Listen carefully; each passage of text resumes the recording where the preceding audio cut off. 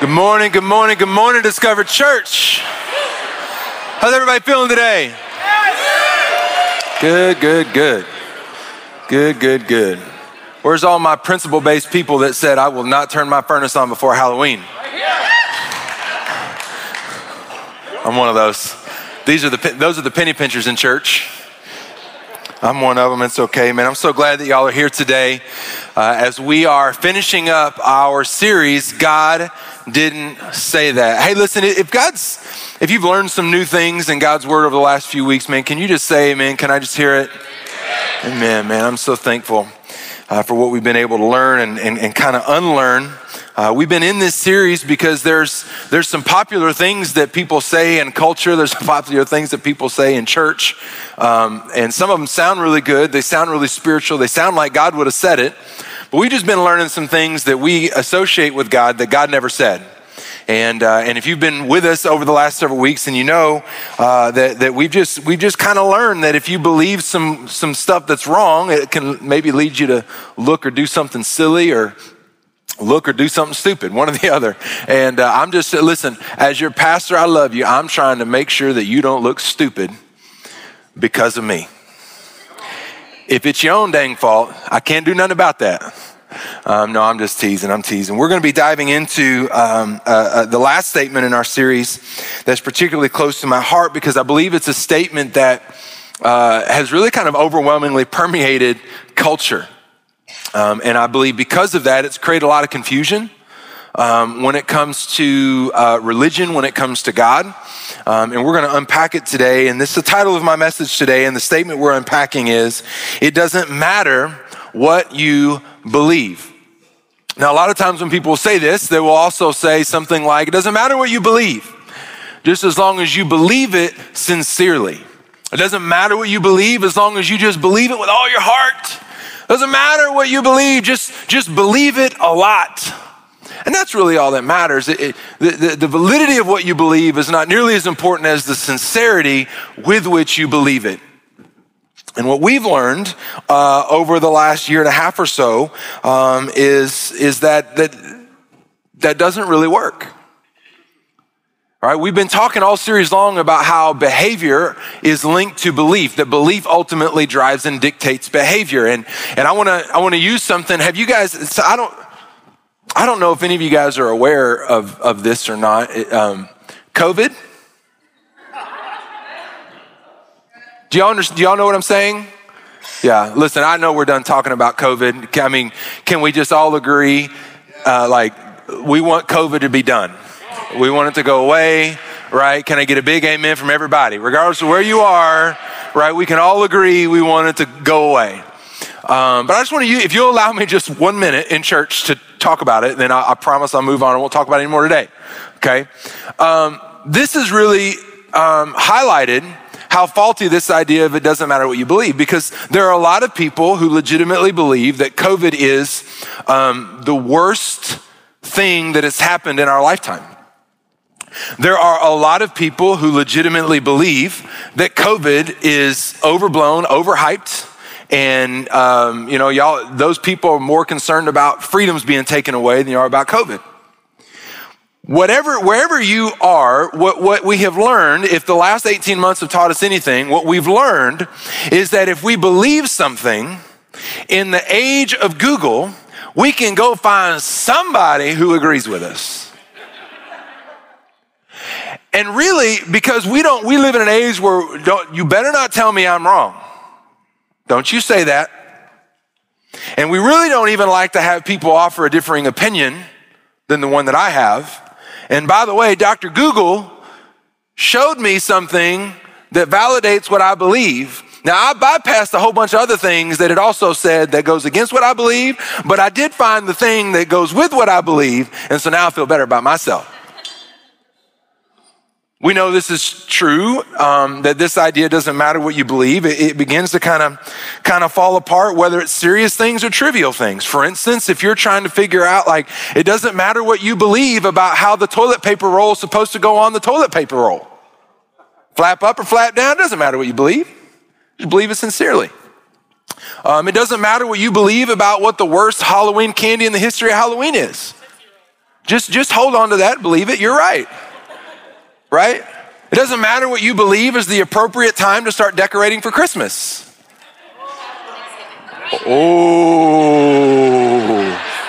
Oh, touched on a hot button.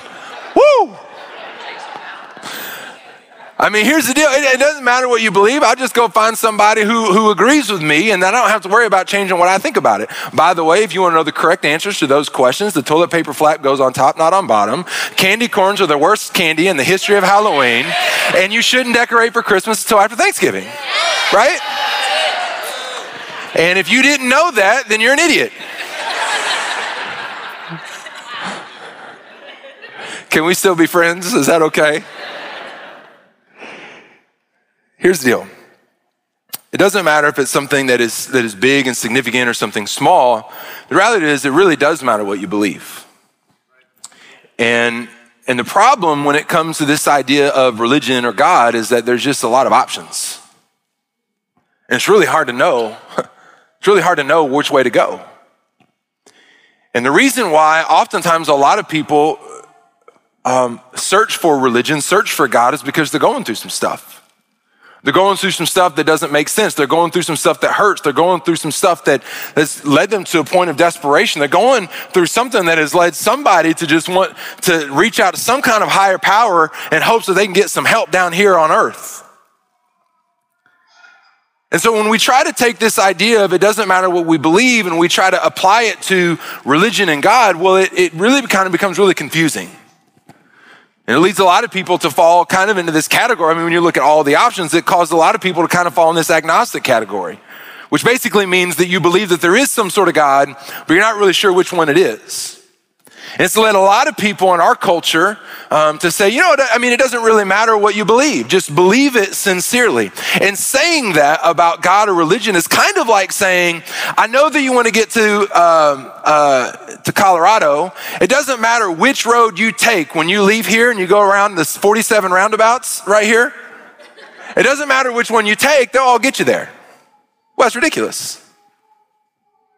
What begins to make it even more convoluted is when people begin to try to advocate and say, well, all religion is just the same. They're just different roads to the top of the same mountain. But that's not really true. Now, I don't proclaim to be an expert in world religions. Contrary to what sometimes I get some of the craziest questions. Pastor, can you tell me? And then they'll ask me like this really in-depth question about some other religion. And I'm like,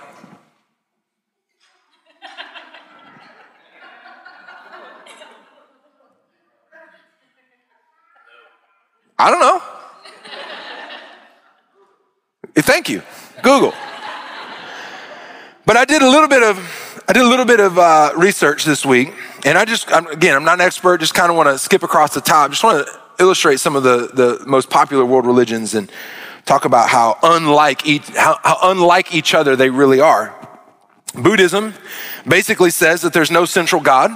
There's no real final existence. There's no final resting place, and that there's really kind of a never-ending cycle of reincarnation that where you end up in the next life is dependent on how you do in this life. There's Hinduism. Hinduism says that there's many gods, and none of them are very personal. In fact, most of them are all distant and disinterested in your life and what's going on in your life. Both Hinduism and Buddhism, neither of them offer any sort of forgiveness or any type of supernatural divine intervention or help in any of the issues or things that you're going through on your daily life. Islam worships one central God, Allah, and he is a personal God, but he demands that you have no other idols. And Islam says that the manifestation of heaven and whether or not you get there is 100% based on your works and your life and what you do in the name of Allah. New Age, which has become really kind of a melting pot of a lot of different things over the last 20 years or so, doesn't really have any kind of a central God or central type of figure that it worships or believes in. It's really wide and encompasses a lot of things. And really the aim of most of New Age mysticism type things is not necessarily so much about connecting with God as much as it is about coming at one with your conscience and becoming at one with nature and the cosmos. One of the more popular religions is one that most of the people in this religion would deny, is atheism. Atheism says that there is no God. And what's interesting about atheists is that they, in the midst of arguing that there is no God, what they do is they elevate man's ability, human's ability to be able to understand, reason, and ration, to be able to decipher and decode science. And in so doing, they actually place man as the central God-like figure, even though they would never proclaim to be God themselves. There's no end, there's no final resting place, there's no real meaning or value to life. When your life is over, you just cease to exist. And then to round it out is Christianity, that says that there is a personal God. He declares his love and affinity for you, and that your ability to be able to get to the Christianity view of heaven is not really at all based on what you do, and it's 100% based on your belief in who Jesus is. So when people say that all religions are the same, like, it's not really true. Matter of fact, even though there are some things where there are some consistent overlaps, at the core tenets of these various different religions are radically, radically different. And so when someone says it doesn't really matter what you believe, just believe it sincerely, they all lead up to the top of the same mountain. Well, that's not true. And what I want to help you see today is it's really, really critical that we understand it really does matter what we believe. And a thought that God has kind of put on my heart this week is this idea that sincerely believing in something that is false is at best a waste of time, and at worst, very costly. Meaning, if you decide to devote your entire life to believing something that you thought was true but isn't true, you wanted it to be true, but it turned out to be false, at best, it's like, well, I wasted a lot of Sundays going to church, and I guess I missed it, and oh well. But at worst, it can be extremely costly. I want to illustrate this with a passage of scripture in 1 Kings chapter 18. In 1 Kings chapter 18, we see something interesting. We see, you guys ever heard of a rap battle? People under the age of 40, I'm expecting you to raise your hand, okay? No offense if you're over 40, but I'm expecting people under 40 to know what a rap. Two people, they get into a situation, they rap against each other to prove who is the better rapper. I have never even attempted to compete in such a thing. People from Arkansas like me just shouldn't. Now, you want me to sing Devil Went Down to Georgia? I can sing it with the best of them. But what we have in 1 Kings chapter 18 is a God battle. It's two opposing gods basically going against each other. On one side, you have the God of the Bible, the God of the Jews, the God of the Israelites, represented by a dude named Elijah. Elijah was God's prophet. And Elijah had gone to Ahab, which was the king of Israel at the time. And the king of Israel, part of his job was to continue to encourage and live a life in such a way that the people of Israel continue to worship the God of Israel. Ahab was towards the end of a long line of really evil kings who not only didn't do that part of their job, they actually allowed the worship of other gods. And Ahab didn't just allow it, he was one of the ringleaders worshiping another god that I'll talk about in just a second. So Elijah goes to Ahab, the king of Israel, the most powerful dude in the nation, and says, listen, man, God has sent me to tell you there's not going to be any rain or any dew until I say so. Now, here's the reason why that's significant. Because on the other side, you have Baal. Baal is the god of one of Israel's arch nemesis, the Canaanites. It's their chief god, and Baal is the god, the Lord of the rain and the dew, and is believed to be the reason why that area was so fertile was because of Baal, the Lord of rain and dew. So what we're going to see in 1 Kings 18 is actually round two of the epic God battle, because round one, the God of Israelites won. When he told Elijah, go tell Ahab, no rain, no dew. I'm attacking the belief in the pagan god Baal. And for 3 years, there was no rain and there was no dew. There was a drought like crazy in Israel. Elijah gets upset because all of his people, the Israelites, are still worshiping Baal. And so in 1 Kings 18, God sends Elijah to go confront Ahab, and God battle part 2 is going to happen. And Elijah basically issues the challenge. Here's the deal. You take all the prophets of Baal, all 450 of them dudes. All 450, listen, here's what we're going to do. We're both going to build an altar. There's 2 cows right there. You guys can pick whichever one you want. We're going to prepare a cow for the offering according to our God's tradition and instructions. And then we're going to call fire down from our God. And the God who sends fire is the God that wins. And everybody agreed. So in 1 Kings 18, the prophets of Baal, some of them go and they start building the altar with stone and different things. And another group of them go over and they get the bull and they start, cutting that dude up and getting it ready for the altar. And then we pick it up in 1 Kings 18, verse 26. And this is what it says. So they each took the bull which was given to them and they prepared it and they called on the name of Baal from morning till noon. Morning was considered about 6 o'clock in the morning until noon. So they've been at it for about 6 hours. And they said, "Oh, Baal, hear us." But there was no voice and no one answered. And then they began leaping about the altar which they had made. Now, picture this. Picture a hillside with 450 of the most eccentric people for their God that you've ever seen. And they built the altar and they prepared the bull and there's blood everywhere and it's all the stuff, and then they start singing and dancing and praying and crying out hour after hour after hour. This is what they're doing and nothing's happening.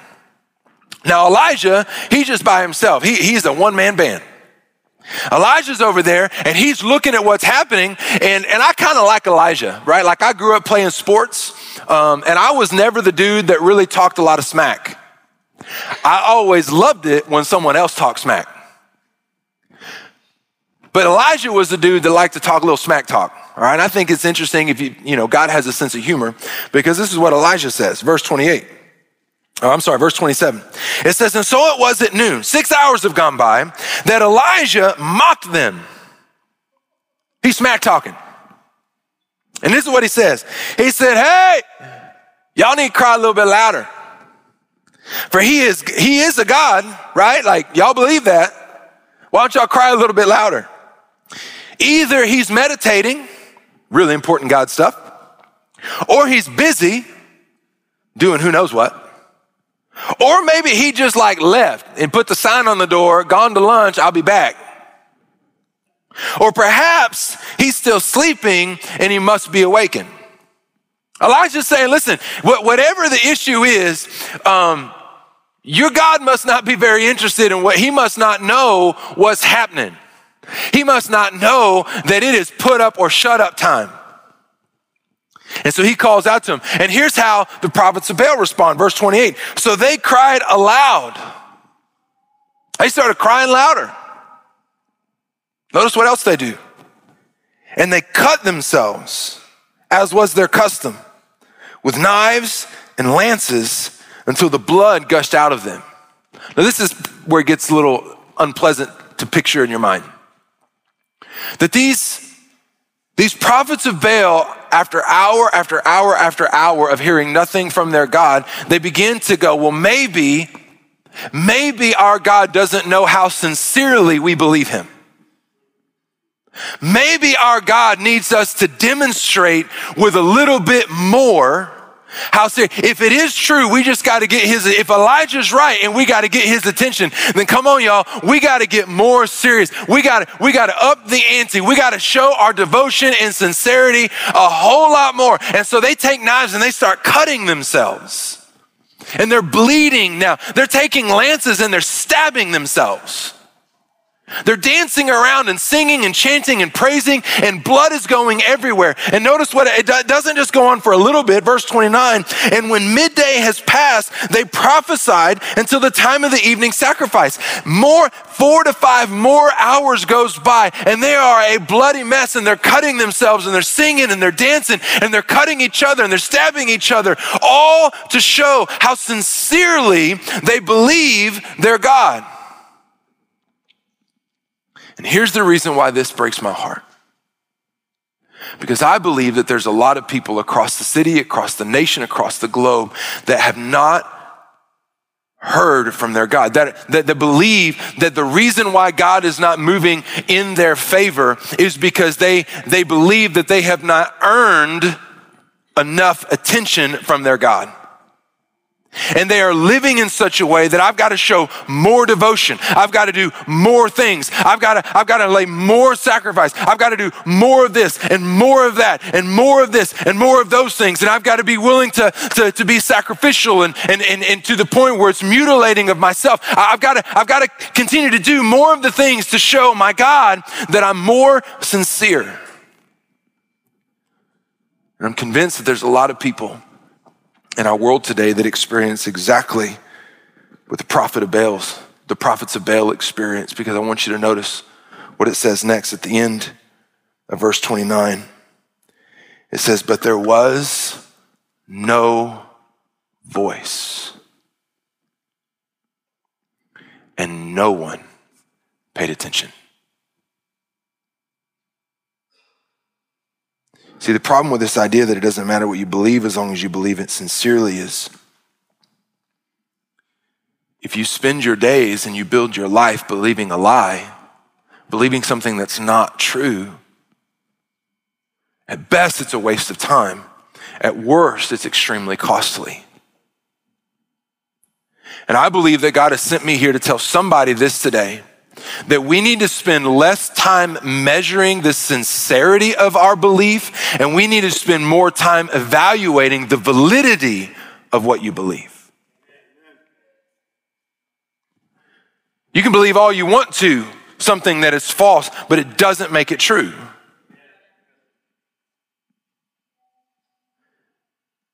Because this idea, and it's floated around a lot of different religious systems, a lot of people who maybe proclaim to be spiritual, it doesn't matter what you believe, it creates a lot of confusion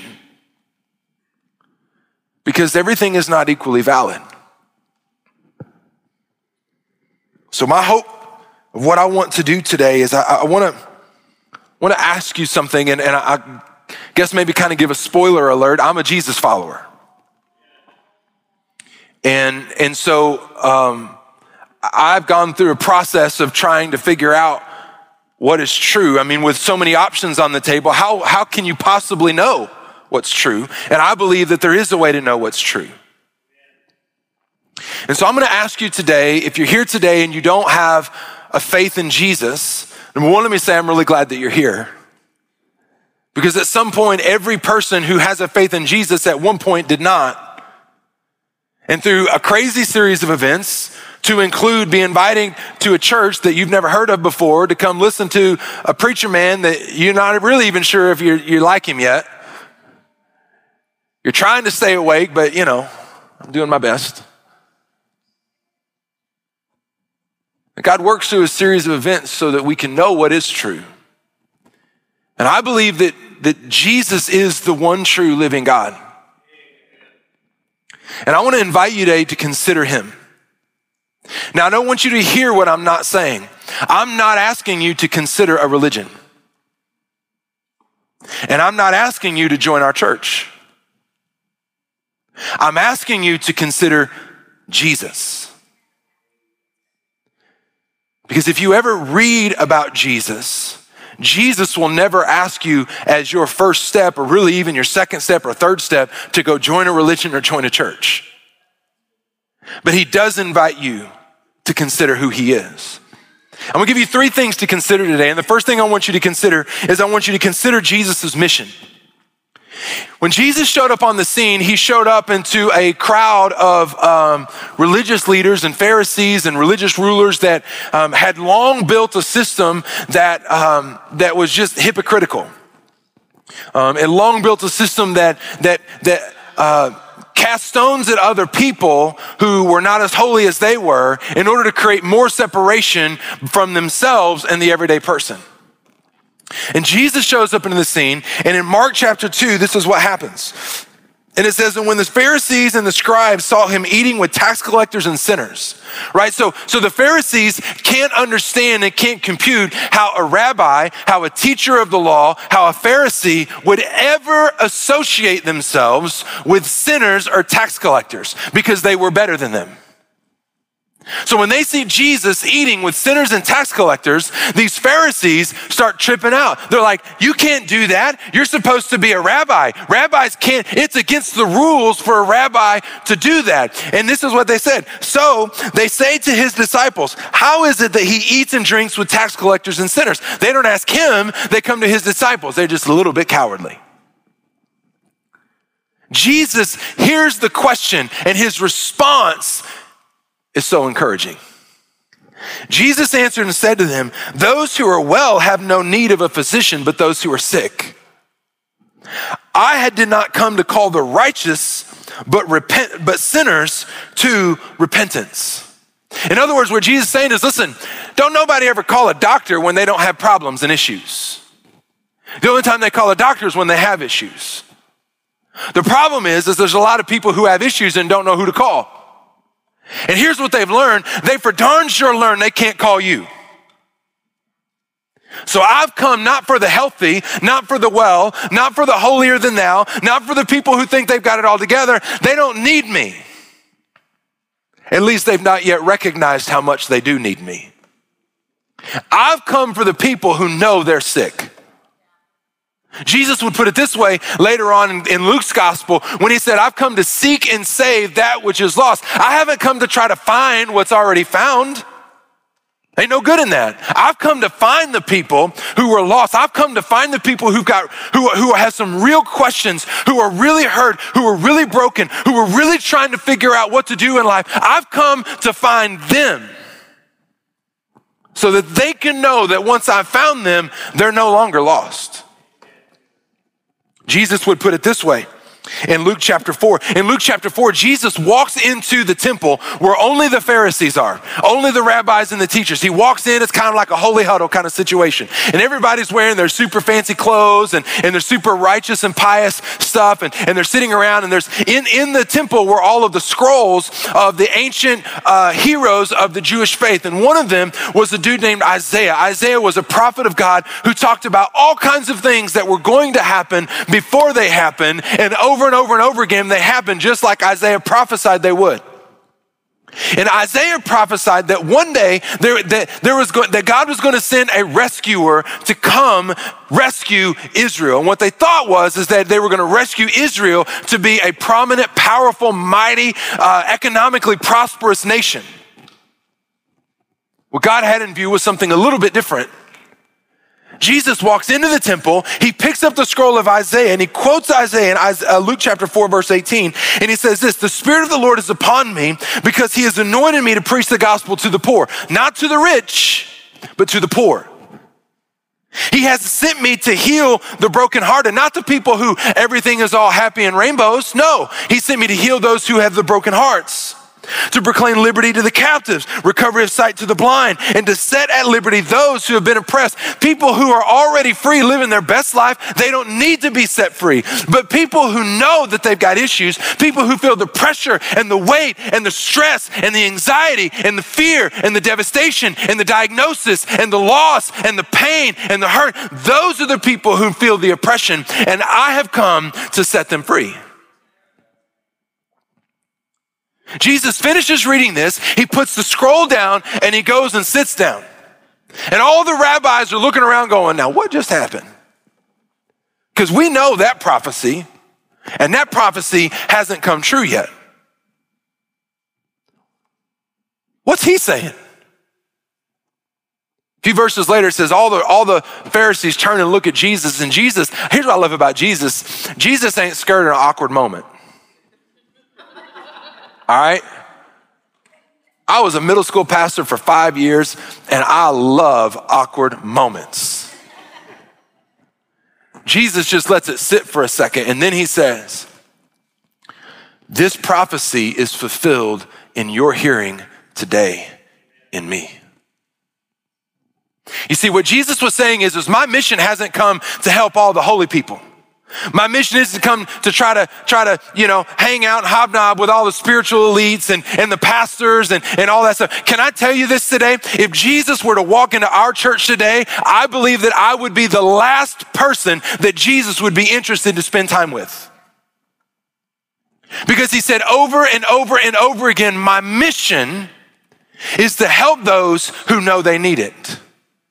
And so Jesus performed miracle after miracle after miracle. He restored strength to legs of people who were paralyzed. He restored sight to people who were blind. He brought 2 people back from the dead. And even though some of my Baptist people don't know how to handle this, he turned water into wine.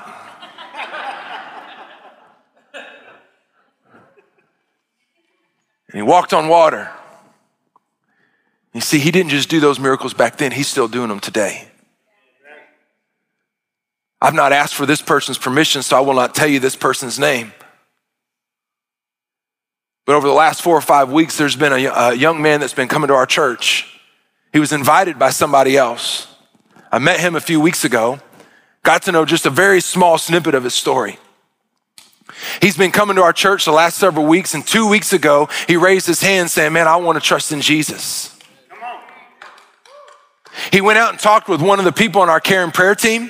That was the Sunday, by the way, that we sang that song, Hell Lost Another One, I Am Free, right? He was talking to Brian Pruitt from our care and prayer team, and he said, man, y'all sang that song today, and it rings so true to me because hell lost another one because I am free. I saw him last week, big old smile on his face. I said, bro, tell me what God's doing in your life. He goes, dude, you don't understand. I shouldn't be alive today, but I'm here. And God has changed me and he's changing my life. See, he's still doing those miracles. He's done those miracles in my life. God met me when I was just a kid, broken and busted from the wake of devastation and the dysfunction in my parents' marriage that ended in a crazy divorce. Both of my parents loved me. I wasn't abandoned or anything like that, but I was just a kid who was desperate. I didn't even know how desperate I was to be seen, to be known, to be accepted, and to be loved.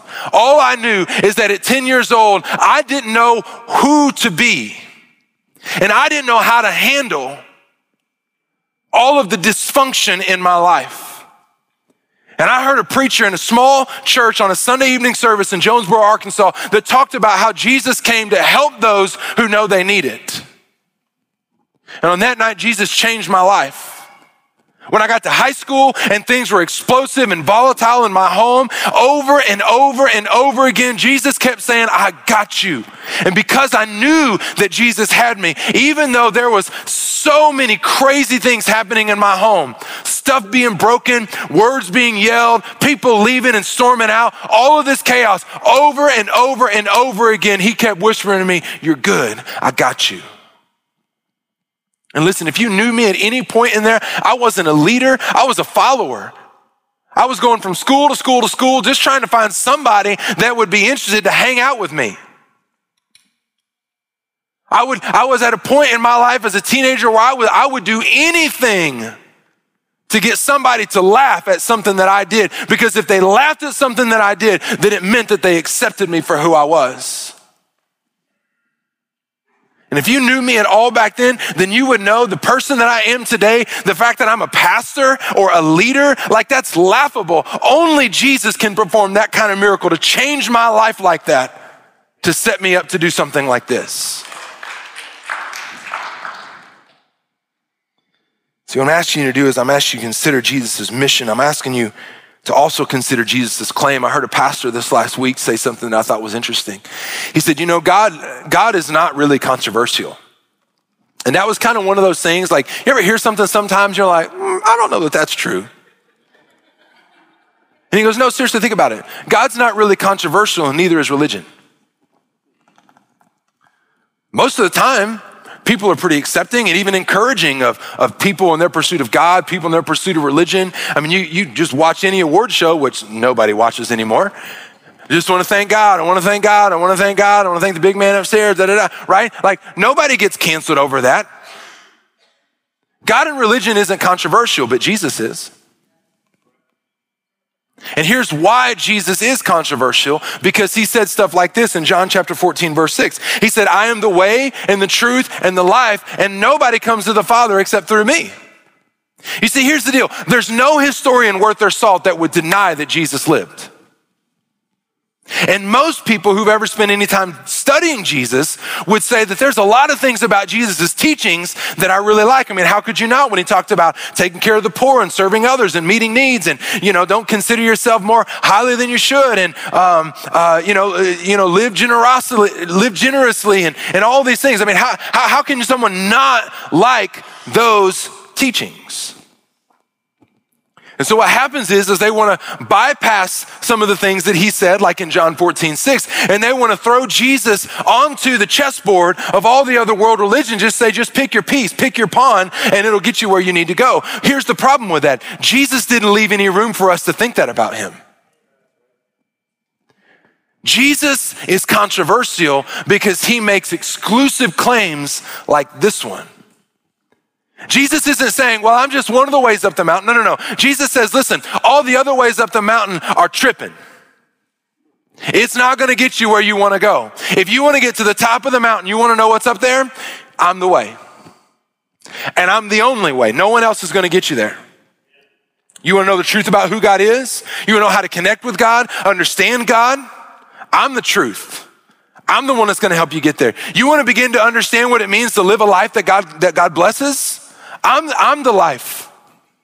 I'm the only way you're going to get there. Jesus not only said this, listen to what he said in John chapter 17 and verse 3. This is the anchor verse, by the way, of our church. He said, and as Jesus is praying to God before his time on earth is over, he's praying to God, and this is what he says. He says, and this is eternal life. You want to know what eternal life is? You want to know what it means to understand how you can know that you can go to heaven? You want to understand eternal life and what it means about how to experience the blessings of eternal life right now while we're still alive on earth? This is how. This is eternal life, that they may know you, the only true God. And notice how he says we know that God by knowing Jesus Christ, whom you have sent. I'm asking you today to consider Jesus' mission. I'm asking you today to consider Jesus' claims. And lastly, I'm asking you today to consider Jesus' resurrection. Can I tell you that there are times even in my life, and if you've been around for a while, you've heard me tell this, and you're going to be around for a long while, you're going to hear me tell it again. That there are still times in my life where I'm like, man, Jesus, if you are not real, if you are not true, then I am certifiably insane.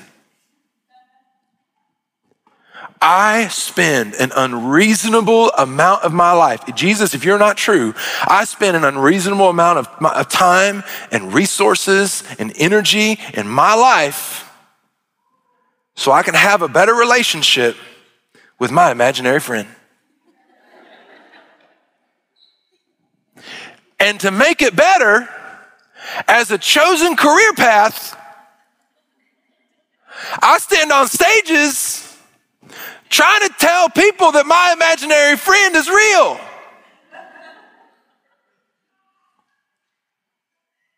About once a year, I have a little bit of a moment.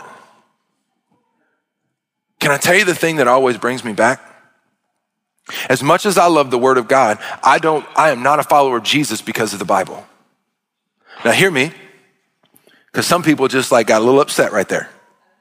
Same people who are upset about the water to wine thing. I believe the Word of God is inerrant, it's infallible, it's inspired, it's without error, and it is the handbook and the tool, the compass that God has given us to point us to Him. However, I am not a follower of Jesus because the Bible says so. I'm a follower of Jesus because there was an event that happened that changed things.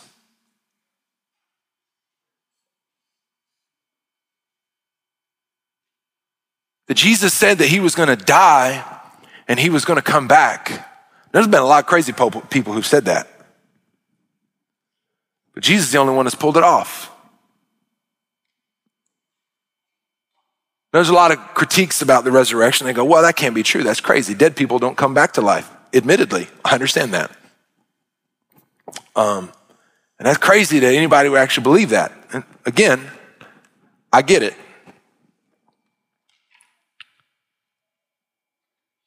But something happened. Because the moment that Jesus was crucified, the Bible itself tells us that the people who went on to be the greatest heroes after Jesus' death, their first knee-jerk reaction was to run away in fear and hide so that nobody would catch them and associate them with Jesus, and so that they would die. But something happened. Luke's gospel tells us this in Luke chapter 24, that they were in the room. They had gone, they'd all kind of huddled together in this room. And it says this in verse 36, that somebody came into the room and said, listen, we went to the tomb where Jesus was buried and he ain't in there. And people started freaking out. What do you mean he ain't in there? Inevitably, I don't know this for sure, but I would probably, if I was in the room, I'd probably think, great, the Romans took him. Because all the Romans wanted more than anything else was the Jesus problem to go away. And the best way for the Jesus problem to go away was for them to produce a dead body. But they couldn't. Now some people go, well, the disciples just, the disciples took the body. Okay. I mean, if you have enough faith to believe that some uneducated, untrained fishermen can overpower trained killing machines that are the Roman guards, and then bring his body out and go hide him, if you got enough faith to believe that they could do that, then help me understand why they went from cowering in fear to just a couple chapters later in the book of Acts, standing in front of thousands of people and eventually in front of the religious leaders themselves saying, y'all killed Jesus and he came back. Why would they do that? It's because of what Luke records. Now, as they said these things, Jesus stood in the midst of them and said to them, peace to you. But they were terrified and frightened, supposing they had seen a spirit or they thought they saw a ghost. And he said to them, why are you troubled? And why did doubts arise in your hearts? Behold my hands and feet. Handle me and see, for a spirit does not have flesh and bones, for I have. Jesus walks into the room and they freak out, understandably so. I mean, I don't know the last funeral you went to, but imagine being at home with everybody eating all the food that everybody brought. The door's locked. And they just come walking up in there. How y'all doing? Grandma have a stroke right there. They freaked out. Jesus says, listen, don't freak out. I'm not a ghost. Come touch me. Look at my hands that were pierced. Look at my feet that were pierced. My side where the Roman spear jabbed into me. I'm real. See, the resurrection changed these people's lives. And in Acts chapter 2, we see that Peter, proclaiming the message to thousands of people, said, this Jesus whom you killed, this Jesus God has raised up, of which we are all witnesses. Over 100 people witnessed the physical body of Jesus back from the grave. You go, I don't know, man, that's just too crazy. I mean, it's in the Bible. And like you said, I thought you said you'd believe it because it's not in the Bible. Okay, I get it. So let me ask you this question. Of all the people of antiquity that we know, Alexander the Great, Cleopatra, Hitler, all of them that we know from antiquity is because they had incredible military power. They did things through force, through power, through might, through overwhelming devastation and destruction.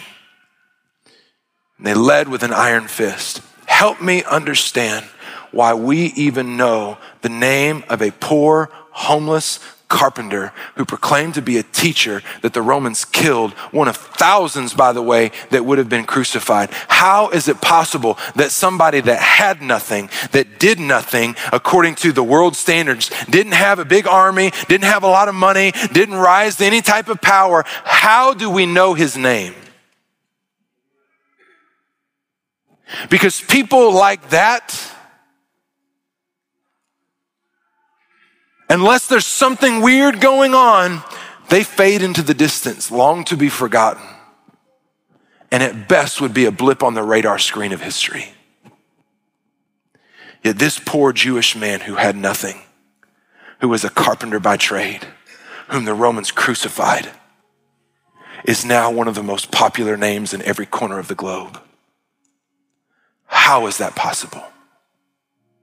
I would submit to you, it's because that man did something that no man has ever done. He said he would die, and he said he would come back, and he did them both. You see, I'm asking you to consider Jesus today because I believe with all my heart that if you could see, if you could get past all the clutter and all the mess and all the preconceived notions and all the dumb things that churches have done and all the sinful things that have happened that have been revealed over the last 5 to 10 years about what's going on in the church of Jesus. If you can get past the angry, hypocritical Christians that you know, if you can get past the social media posts that don't at all reflect the love of Jesus coming from people who proclaim the love of Jesus, if you can find a way to clear the table and to clear the mess and just see Jesus for who he is, then I believe that your response would be the same as mine. That you wouldn't be able but to help yourself but to follow him closely. You see, here's the deal. Jesus did not come to start a religion. That's not why he's here. Jesus came to display God's love. While everybody else in Jesus' day and all the other religious leaders are pointing fingers of condemnation and judgment, creating a social setting that positioned them to benefit while so many others were hurt. Jesus showed up not to start a religion, but to show humanity what God's love looks like. And here's the good news of Jesus. The good news of Jesus is that he didn't come to show love to just really spiritual people. He came to demonstrate God's love to the people who are hurting and broken, whose marriages are struggling, whose wombs are still empty. He came to show God's love to people who have been chewed up and cast out and thrown out by the church. He came to demonstrate God's love to people who have done things that they're ashamed of.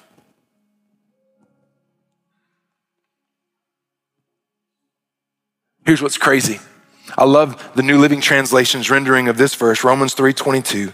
It says this, that we are made right with God by placing our faith in Jesus Christ.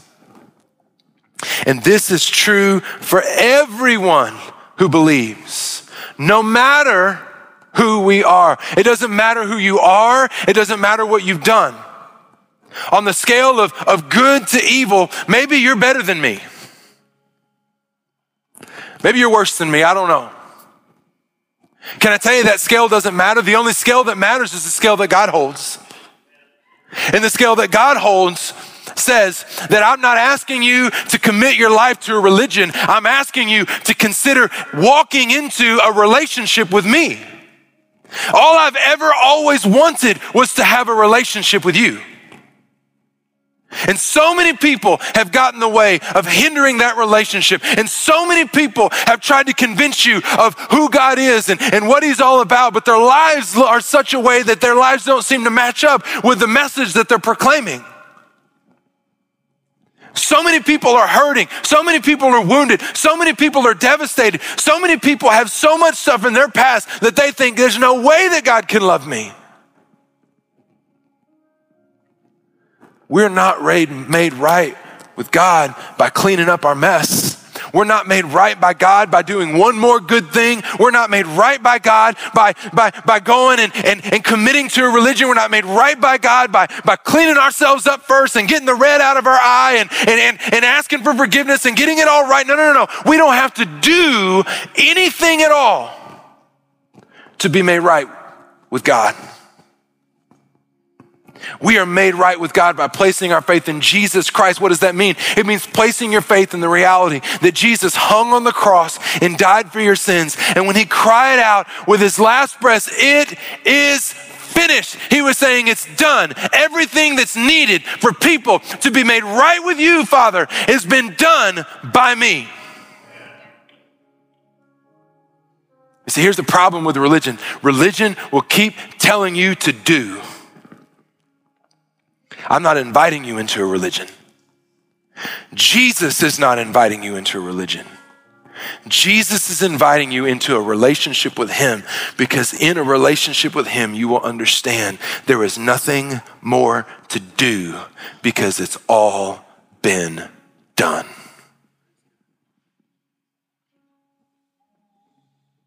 You say, man, God can't love me.